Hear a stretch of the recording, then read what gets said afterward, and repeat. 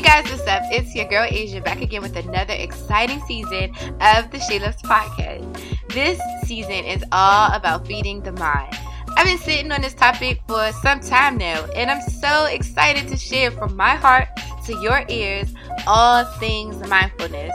We're going to explore what it truly is, what mindfulness means to you, and how to incorporate mindfulness practices in your daily routine. Once a month, we'll also do a guided meditation together to help bring us to center and remind us that right now, this moment, it's all that we truly had. I love you guys so much for being here with me. I cannot thank you guys enough. You guys really keep me going. You guys legit give me life. Make sure that you like, subscribe, and share, and show some love on Facebook, Instagram, and Twitter at She Loves Podcast. I'll be waiting. Also, if you want to stay up to date with all of our content, or if you missed something and you need to catch up, head over to loveandlightfam.com because it's all there. So, I've kept you long enough. I've got you excited enough. Now, let's jump right into it. Without further ado, here is the She Loves podcast. Hey guys, what's up? It's another episode of the She Lives podcast. I am your girl, your favorite podcaster. It's me, Asia, back again. So excited to be here to do this again with you guys. This season has really proven to be beneficial to a lot of people, but overall it has been really beneficial to me because I feel like I've really been flexing my muscle, right? When it comes to every single aspect of the She Lives podcast, but honestly just sharing information with you guys. I find myself being more comfortable doing these episodes. I know early on, my first 2 seasons, I really was just sharing experiences with you guys and sharing my stories and kind of letting you guys live through me a little bit. But now, as we're going through this season on mindfulness, this is really exciting. So I really thank you guys for being here with me. If you have any comments, questions, or concerns, please feel free to head over to Instagram, She Lives Podcast on Instagram, She Lives page on Facebook, She Lives Podcast on Twitter, or head over to loveandlightfam.com. All of your questions can be answered there. For real. For real. I think this right here is probably going to be my favorite episode to date. Some of my very first, early on episodes, they're probably my favorite. But so far, with this mindfulness season, I think this Monkey Mind one is really pretty dope. So what is Monkey Mind, right? I know some people have really heard of this, are familiar with this idea, this phenomenon, and some people aren't. And so, essentially, Monkey Mind is if you consider a monkey swinging from branch to branch, continuously. As soon as he grabs onto one branch, he lets go of the previous branch. There is a lot to be said about how, a monkey basically transports himself from one space to the next.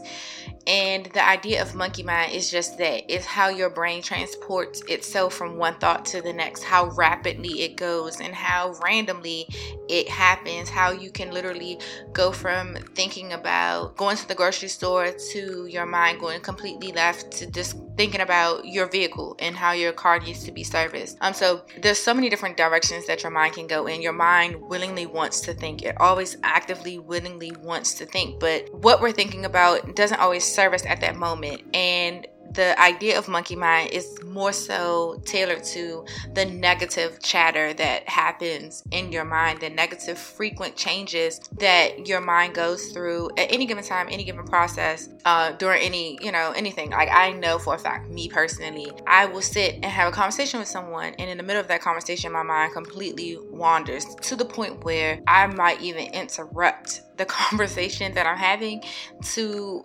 interject whatever thought is being the loudest in my mind at the time.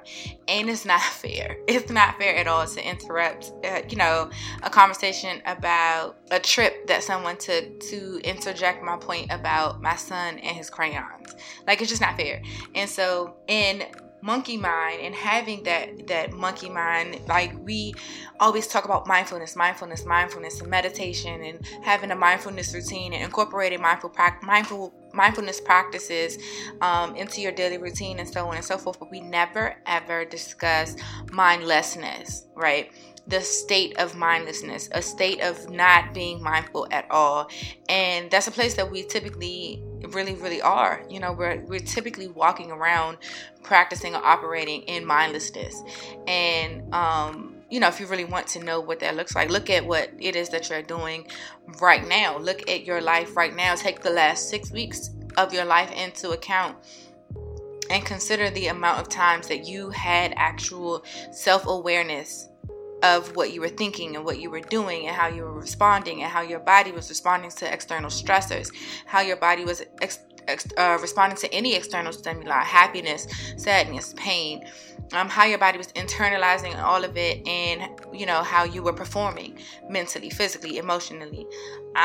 Just considering all of those things, all of those different levels to where we are constantly operating in mindlessness. And like, now that I think about it, this is probably one of the first things that I should have said when I started this entire series on mindfulness. So forgive me, but we're doing it now. And so, in the idea of mindlessness, right, just consider going apeshit, right? If you have ever heard the term or ever used the term, oh, I'm about to go apeshit, we about to go apeshit, essentially that person is about to completely lose their mind on you, all over you, all up and through you. They about to lose their mind on you. And so essentially what's about to happen is they are about to take themselves, their mind, their heart, their spirit, everything about them, and they are about to enter into a place where there is absolutely no mindfulness, a complete state of mindlessness. Clearly, there's a direct correlation between monkey mind and going apeshit. Like, this entire, thing all comes together, and it has a point at this head, where we're really just considering what our mind is going through and the things that, the way that we respond to things. So, considering going apeshit, right? And this is, the last time I'm going to say shit, but considering this phenomenon going apish, what will happen is there'll be some external stimuli. My boyfriend cheated on me, right? And now I'm like, oh, I'm about to lose my mind. Instead of being in control and being present in the moment of how you choose to deal with it, you just allow that emotion to drive that train, and then the next thing you know, you're yelling and screaming and there's holes in the wall, and because you have gone ape-ish. You have allowed that negative chatter in your head. Granted, this is, somewhat of a crisis, but, you have just allowed that negative chatter to really take its toll and do its own thing in your life, instead of taking a mindful approach to it and, meditating on your emotion. You can just totally meditate and focus on your emotion and focus on allowing yourself to calm completely down before you address it.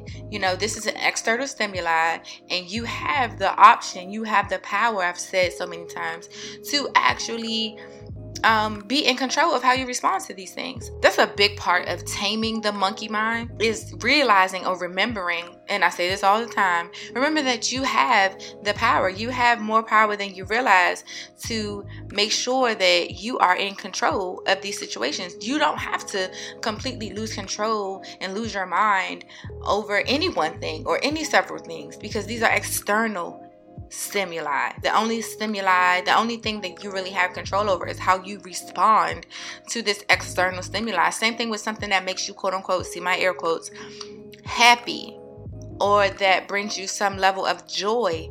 You still have the full on power to make sure that you're not swept away by it. Because, you could be happy in the morning about something, receiving a gift, right? And you can't allow yourself to bask in that happiness and not go to work. So why would we allow ourselves to bask in sadness and not go to work?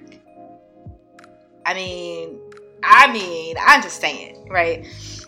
And so essentially, when we consider monkey mind and taming it, of course we want to remember that we have the power, but we also want to understand that there are ways that that monkey mind can work for us, right?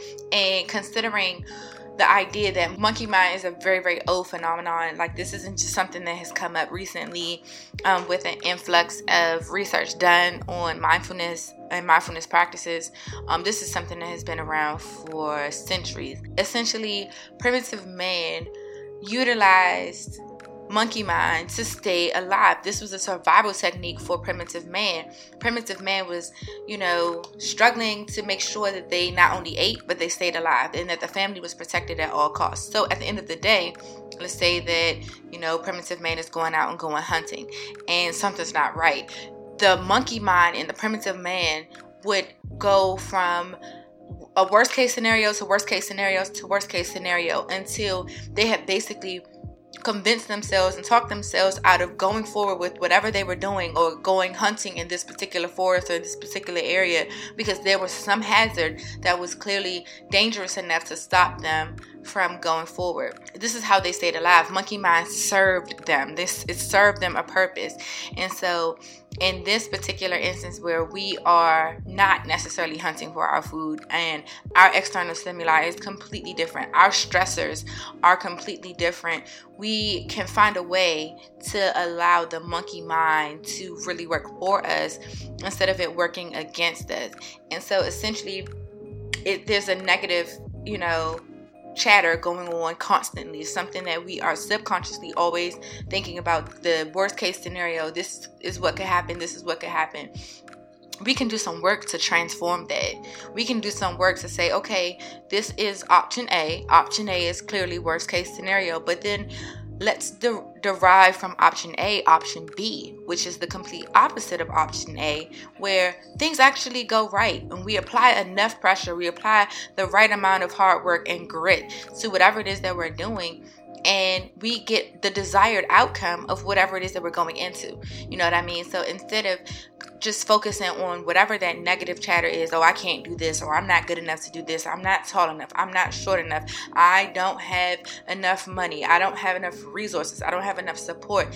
Instead of taking that turn and just sitting in that space where we are dealing with all of this negative energy and this negative thought, and we're just swinging from negative branch to negative branch, we can jump to a whole nother forest and continue to swing from branch to branch, but now our branches are more positive. I can find resources. I do have support. These are the people who are my support system. I am tall enough. I know how to stand in a chair to reach what it is that I need. In a very real sense, we have all of the tools, the necessary tools around us to accomplish any and everything that we want to accomplish. We are just our own worst enemies in our head quite often, more often than not. So, just taking that option A and transforming that option A into a positive option B is very, very, very, very beneficial to success. It's very beneficial to a growth mindset. It's very beneficial to a success mindset. And that is the way that we will not only be able to tame our monkey mind, but we will also be able to get it to work for us instead of against us.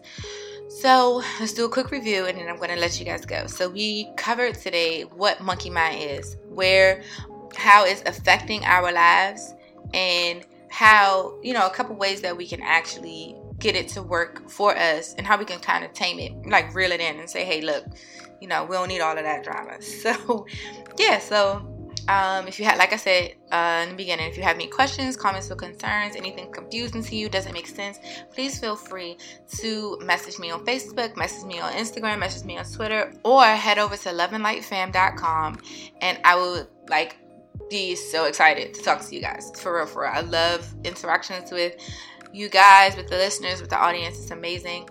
Thanks for putting your ears on it, and until next time, love and light, fam.